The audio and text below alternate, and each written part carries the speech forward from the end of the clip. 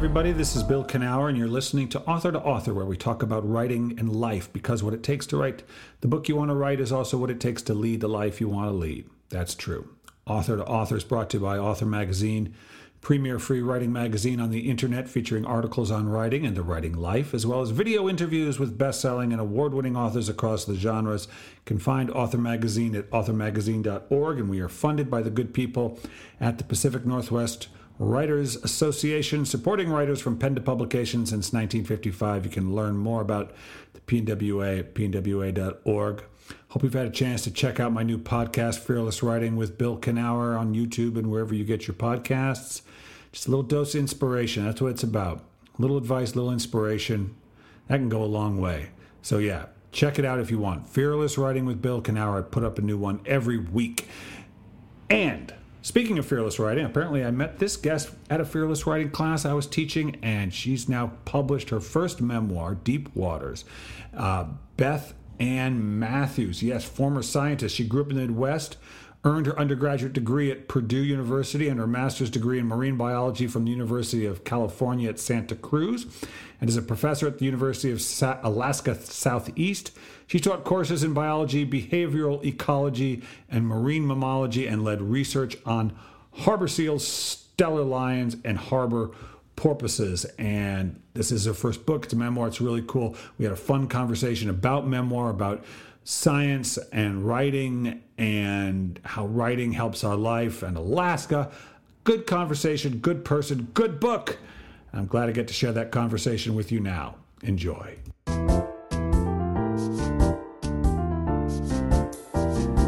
All right. Well, this is good. We've got Beth Ann Mathews. We were going to talk in May that was when the memoir Deep Waters came out. Yes. COVID. And we couldn't talk then, but we are now. How are you feeling? Feeling okay? You got your energy? I am knock you out? I am so energized compared to how I felt back then. So yes, I'm ready to go. All right. So the Deep Waters is your first published. I don't know. Have you published some sort of nonfiction, sciencey, marine biology type books? Yes. I mean, I am a marine scientist, so I've published research papers. And then years ago, I actually, I co-developed a course on humpback whale and killer whale ecology, which was used for the course, but not truly published. But this is the first piece of narrative book writing you've done. Yes. And academic writing, it's a kind of thing. It's a thing. It's very different than what you're doing now, of what you did with Deep Waters. And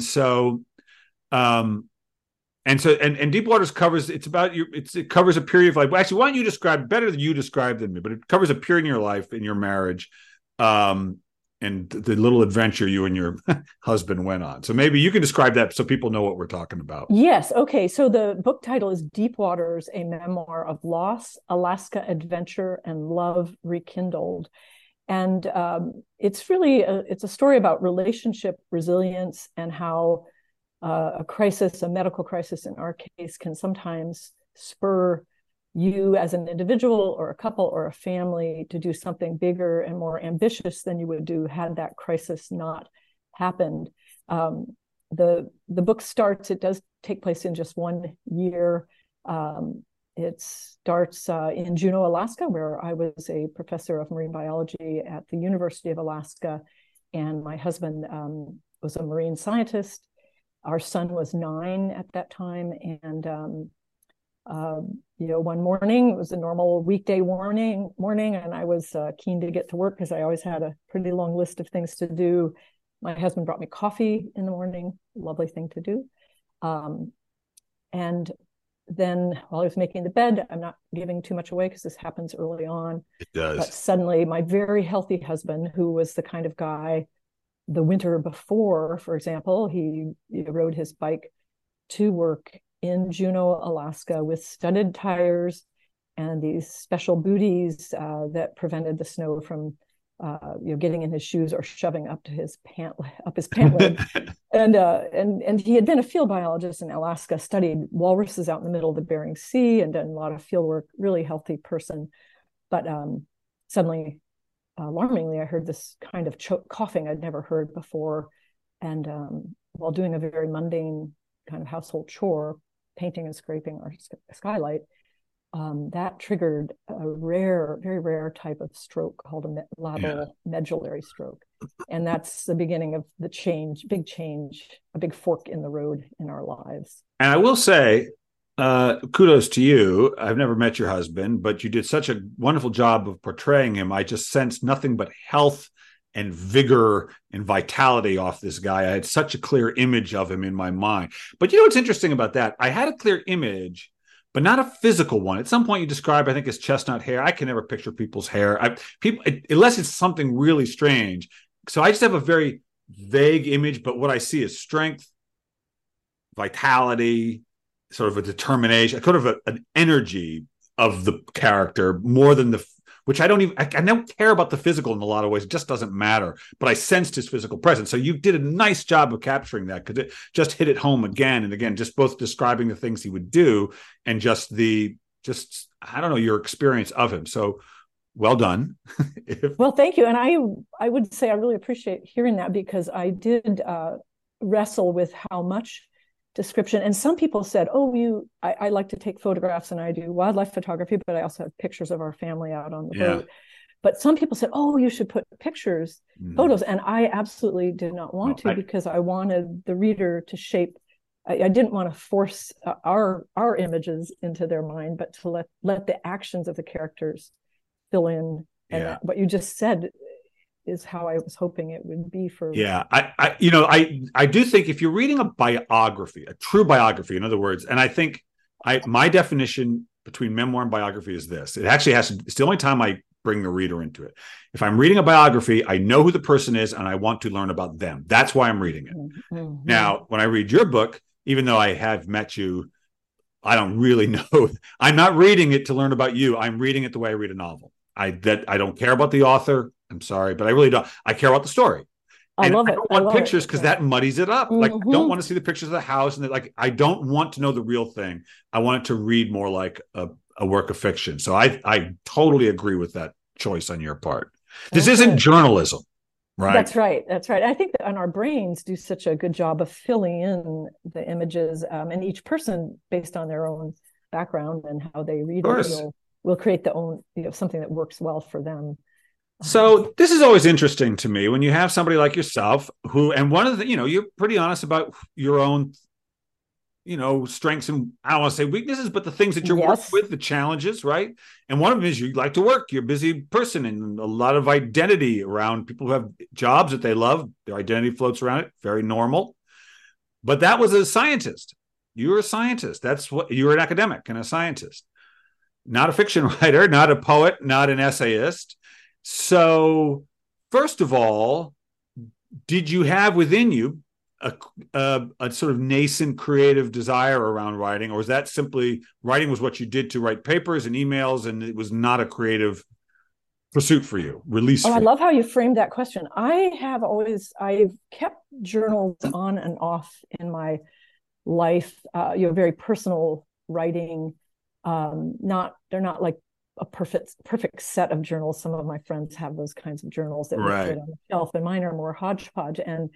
And then as a field biologist, I was trained to, we of course create data sheets to collect the systematic data that we need in the field, but also when you're studying animal behavior, you're also trained to be on the lookout for unusual events and to write down notes quickly, because you or photograph or do both, and video now is big to do that as well. But so that I love that part of my work. I did some of my work up in Glacier Bay National Park. You love noting the detail and writing down the specific observation, the noting the unusual. Okay. Yeah. And so that, and then I wrote letters home, and my parents loved my letters, and they'd share them, and so that I did have that, but I did not aspire to writing a book. I mean, of course, like a lot of people, I wanted my research writing to be read, but it's a very different type of writing. And so I did have a lot to learn. And it's a very specific audience. The thing is, when your research is going to be read by other scientists, I mean, unless you're trying to translate it for the layperson, but mostly you don't, right? Yeah. But I did, when I also started off some of the writing that I did that ended up, a lot of it actually, that ended up being useful in the book, I wrote in the moment. So some of the dramatic situations where, even in the very beginning, when we were on the medevac plane to Seattle, my instinct was to write down sequences, what happened when I was sort of thinking for the doctors, but my emotions were also rolled into that. I wasn't going to show anyone those pages. But and then there were other circumstances where when my husband got in, there's one scene where he gets into trouble after the stroke, after we think he's recovered, and something alarming happens while we're out on our boat. And the next morning I woke up, I just had to write it down. And I think part of that was my own therapy for trying to come to terms with almost losing him again, which really was, of course, hard. And our son was with us during and helped me basically rescue him. So I think some of my writing that turned out to be drafts of scenes came right from the moment. And that, as you know, can be so helpful rather than just trying to. Well, it's interesting because I write about my own life. That's my subject, or that's what I use for my work. And I don't write anything down. And so I have learned, this is kind of a funny thing. I love it. I've learned to have very little interest in the facts. I mean, I try to remember them, but they're not really they're not the important part. It's my emotional. I have lots of stories about things I got wrong, but it didn't actually matter for the story, for the story. But it's not journalism. It's really, you're creating, I think of it as art, but the subject matter just happens to be, I find there's a certain profundity for me if I try to base it on what I think happened as opposed to inventing something but still I don't care about the facts. At the same time, I'm like, if I get it wrong, I don't even care. I just want. So okay, but so we've met because you took a fearless writing class of what I taught, which was probably about 10 years. No, couldn't have been. Had to be less. I think it was only a year ago, less than a year ago. Okay. It was because we had just moved to Bainbridge Island. Right. So, okay. So it was at Barn and all that, right? Yes. Yeah. All right. So I'm sorry. I've been doing this for a while. So you obviously at some point you said, okay, I need to tell this story. But why? You got enough going on. You've done a lot in your life. Why? Why do you need to tell this story? Go get on your boat and have some fun. Why do you want to tell this story? I believe so. I got interested in writing, and then I started taking memoir writing classes, not with the intention. In fact, I think even inside my head. Wait, I want to back up. Yeah. How did you get interested in writing? Like how did that happen? Did you semi-retire? Were you still doing your thing? What was going on? That's such a good question. To really find the very beginning, I know the first memoir writing class I took was in La Paz, Mexico. And we had, so my husband and I had, this is actually after this book ends, we take our son on our sailboat for a 3-year expedition to Mexico. And I had, there is a better beginning point.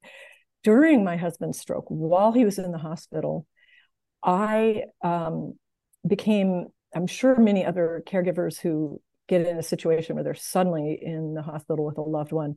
Yeah. And their goal is to be the advocate for that person, but they also realize they need to inform the family. And there's that moment of overwhelm. His family. Well, my family too. Right, but everybody needs to know what's going on. Yeah. Yeah, right. And this was before, this was in 2008 when the term blog really actually it wasn't a verb anyway. I think by then. But I was like, I did not call his sisters until the second night. It was just that intense. And I suddenly remembered a student of mine, Rusty Yerksa from Alaska, had told me about the Caring Bridge website, which I, like other people to know about, but it was what we might call now a blog for the public, set up exactly for our circumstances, where you've got usually, maybe one adult who is both the caregiver and the outreach to both families and friends. Right. And it's a website that's designed to allow you to easily, basically, to post your updates, every day, every other day, and for guests to come in and comment and give you, and they support you in their. Oh, I see. Okay. So very practical, very practical, efficient. And so the first post I put there, I remember hesitating and feeling like, oh, this is so personal. Yeah. And my colleagues at work are going to read it. Maybe I should do 2 versions. And then I realized I don't have time. So I just let that personal side, more like a letter home to family, out to the world. And of course, no one wrote back and said, hey, this is too personal. Please don't do, it was in fact very much one of the recharge sources for me and my husband, to hear from our friends and get their support in a way that didn't drain me, so that I couldn't do what my main job, which was to be his medical advocate. Right. That Caring Bridge. So that started it, kind of. Yes. Just writing updates about what was going on, but your own personal stuff, you couldn't help but to bring that into it. Exactly. Yeah. And I think that planted the people said thank you for telling you. They appreciated my descriptions of some of his. I was in that way maybe a little bit of journalism, in the sense that I was trying to translate somewhat complicated medical circumstances into writing that other people could understand and appreciate, but not make it not like a research paper at all. But I found that so rewarding to have people say, "Wow, thank you." We had some fun. Two male friends commented later that they thanked us for helping them get out of painting ceilings in the future because of that. But mostly it just really was a rewarding feeling, and that really, it's almost it's so rewarding to feel like you might be helping someone else not have the same problem, or respond to it in maybe a more effective way from my writing. So that I think started nudging me toward the idea that I might share our story in some way or another. Yeah. Well, okay. So you say, all right. And then at some point you start doing that, but you probably encountered the challenge of turning your life into a story, because I teach memoir. You took fearless writing from me, but the other thing, if I teach writing, it's memoir or personal essay. And your life ain't a story in that sense. It's just life doesn't unfold in that tidy way, but you've got to rein it in. And so I assume that must have been, and the thing is, all I've ever done is write and tell stories. Like, that's all I do. And when I switched over to memoir, I was like, oh man, you really got to rein it in. You got to chop all this stuff away. So that must have been a bit of a challenge for you, learning how to turn it into a readable narrative as opposed to just a list of stuff that happened. Absolutely. And that's where I took several memoir writing classes where I carefully chose them. I wanted to bring my most polished work, a chapter or a scene each week, and have it critiqued by classmates, but also by an instructor. And so the place where I think I really started shaping it toward a book was when we moved to Santa Rosa, California, and I took a class taught by a man named Steve Boga through the community college. And as an example of one of the things, really important aspects of creative nonfiction that he helped me with is I definitely had some dialogue in my earlier drafts, but he really pushed me to use more dialogue. And at first I remember thinking, oh, that just sounds so hard. And of course, as a science writer, there's just very, very little dialogue. And I also remember explicitly thinking, that sounds so inefficient. And of course, I've done a 180 on that. I think dialogue, of course, it's just it's the juice that I like when I read. I love, tight dialogue where the characters enough, or you learn who they are by what they say and the back and forth. so I not only took his advice, but I also, read books on dialogue and attended some, workshops. And I think that bumped my writing up to, it just makes it more interesting for the reader. But also, back to your other point, I did also have to learn how to cut, and how to cut things out. I would, and my classmates and instructors would often help me, would just, hey, that paragraph, you're going on a little too much on this topic, or maybe that whole chapter does not need to be in your book. And of course, I had good editors down the road that helped me tighten it up, because I didn't want to bore the reader, of course. No, you really don't. And it's not just like and one of the challenges I think all writers face is that it's sort of like humor, which is like, you want to have enough in that the audience gets the joke, but you don't have to explain it. And as soon as you start explaining your joke, because and I've often, when I work with my clients, I'll say, I already know what you just told me. You showed everything you're telling me now. You already showed me. You've done such a good job with your story, but you think it's not, and I get it. You think it's not in there. Do they understand really how upset I was? Are they sure? Am I sure that? And it's such a fine line, because it ain't science. It's just, hopefully they'll get. And the thing is, Beth, sometimes they don't get it. For some readers, they aren't going to understand. You're going to have left out too much. That's how it is, right? It's just how it is. Yeah. Well, that's why I am available to book clubs for. I've been doing that a little bit. You like it? I love it. I love it. I've met with, I guess, 4, and I've got one more coming up. Oh, that's great. And that just to also, I love hearing how they respond to the book and answering their questions. I did have one editor. Just to go back to what you said as an example, I had 2 scenes in the book that were somewhat similar, but they involved different people, and each character was very important to me. They were friends of my husband's, 2 different men who were really good pals of his, and good friends of mine too, who came to visit him in the hospital, and I loved their interactions, were important, and in one case, some important things happen on a more dramatic scale. But what she said, which I thought, and this was one of my developmental editor was Andromeda Romano Locks, who was just fabulous to work with. And she said, both of them are written well, they read well, but the reader already understands. We've already learned how your family responds to this first friend. Right.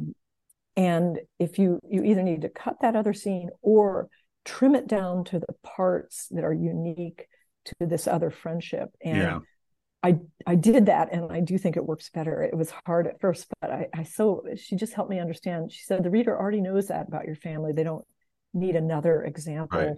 It's a good example. But I think that helped me in more ways. I think about that now in other writing.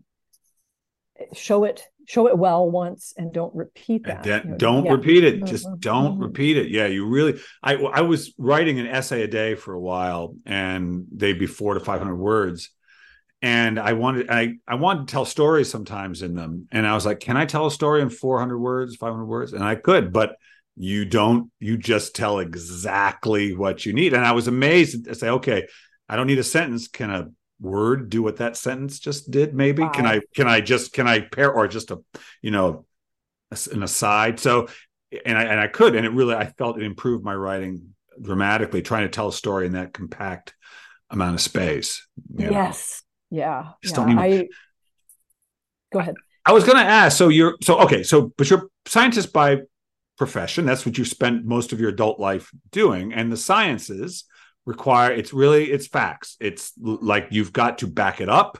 You can't say, I think it's probably this way. I mean, you can put your hypothesis down. What was the quote? If the facts don't fit the theory, change the facts. I think someone said. Oh, wow. I don't abide by that, but yeah. but normally, you obviously want, but you have to build it up on facts. And creative writing is really an emotional experience. You really have to base it on intuition, what you felt is true, but you can't always prove. prove love, for instance, but it's the stuff that runs through all of us. So what did you do with your science mind to quiet it, to allow it to tell the emotional story that is a human story? Because it doesn't really work. You can't really tell it like a scientist, I don't think. It just doesn't work.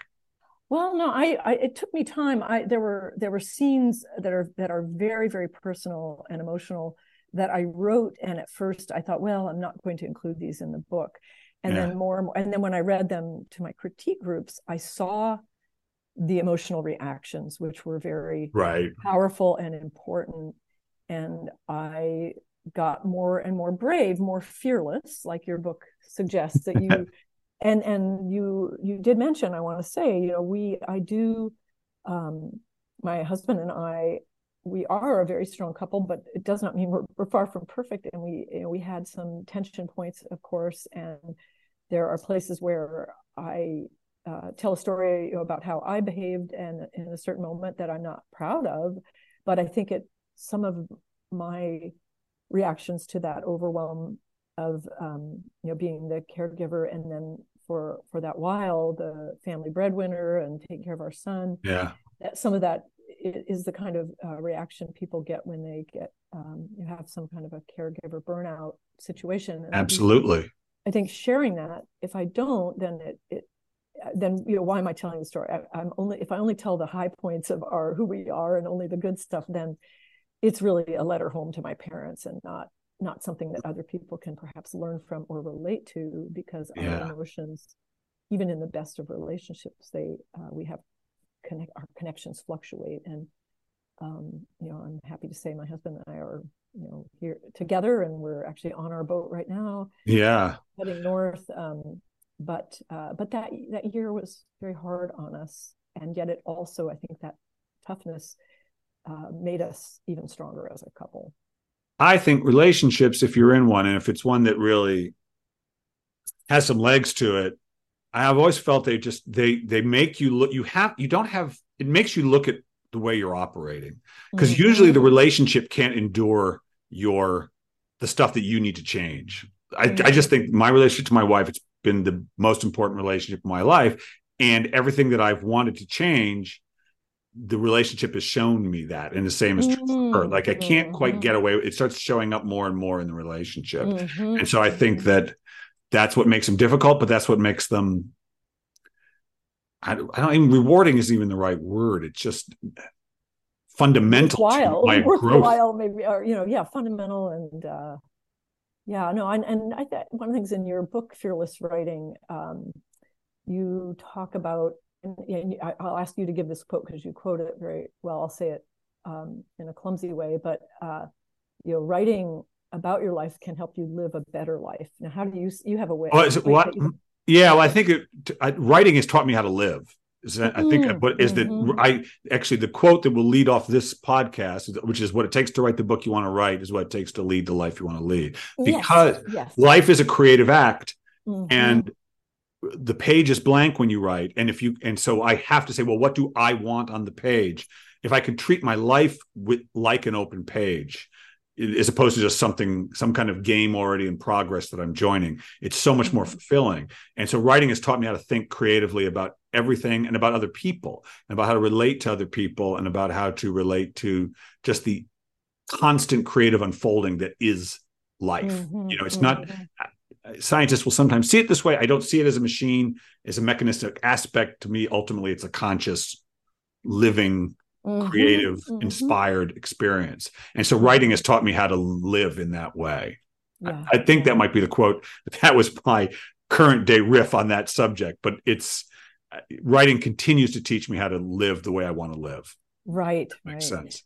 Yeah. I want to go back to your question about why I wrote the book. There was the one I did address is, I do feel that it is helpful and uplifting to people who might be going through something difficult.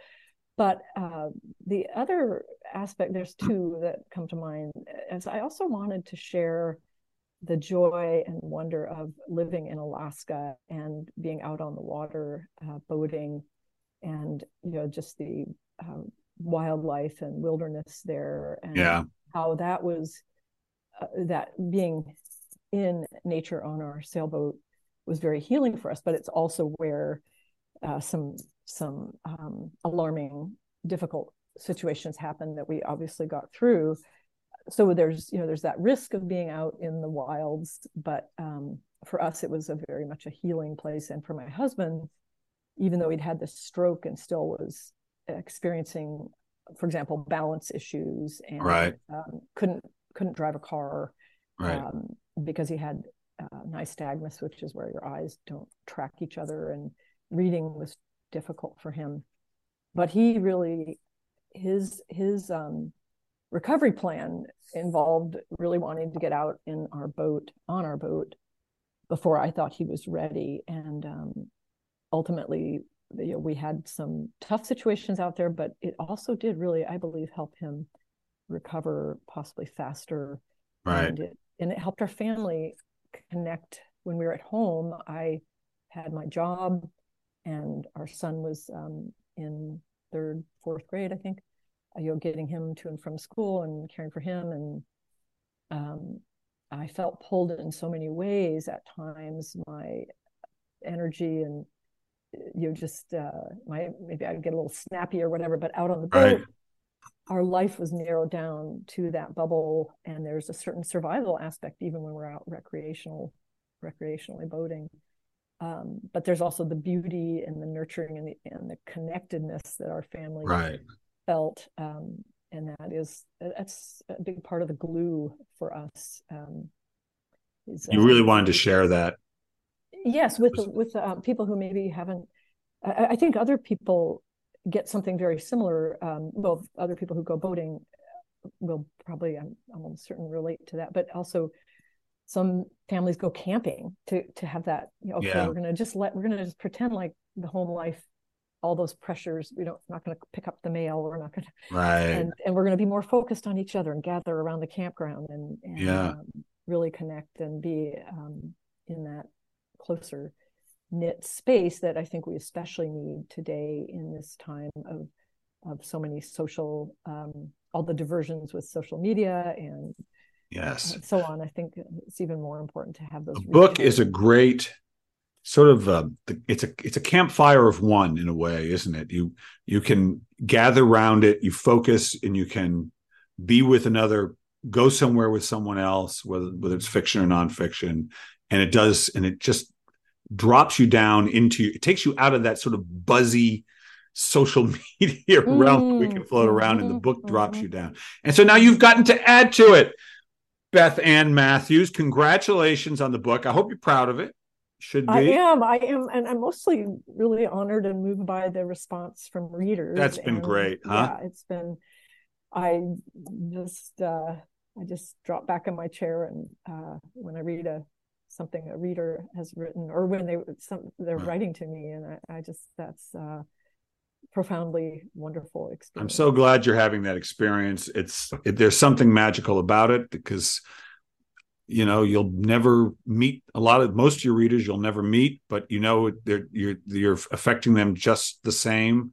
And so soak it in however you can, drink it in however you can. It's worth it. It's a brave thing to do, to share your story, but you've done it. Congratulations. Thank you. But I am not quite done with you yet, Beth. I want you to think about the writing now that you've done it. And I guess you sounds like you're kind of still doing it. Good for you. If it's taught you anything, what has writing taught you? Wow. It's taught me that things in the moment aren't always your reaction in the moment isn't the last. Revisiting situations, I have learned so much about myself. I think that's what I'm trying to say, is by writing about these circumstances, sometimes in the immediate moment, but then revisiting and editing those, it's like stepping out of body and viewing yourself. And I think I'm more forgiving of myself with that distance. I really appreciate what our family did. And I think it's hard to imagine not writing now, because it fulfills me in such a way that nothing else does. And I think it helps me absolutely be a better person, because I can see my mistakes in the past and learn from them more when I have to put them down in paper and the public reads them. I think I'm more careful and try not to be short with my words. Yeah. You've been bit. You've been bit by the bug. Welcome to the club. Welcome to the club. It's good to have you in. Beth, thank you so much. This has been a lot of fun. Bill, my pleasure. Thank you very much for all you do. Oh. All right.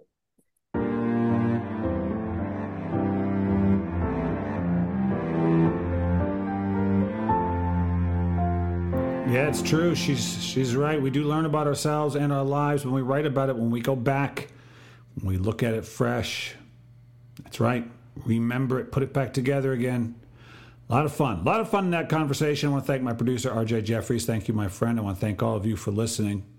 Thank all of you for listening. And listen, until next time, I want you to go find something you really love to do and then do it.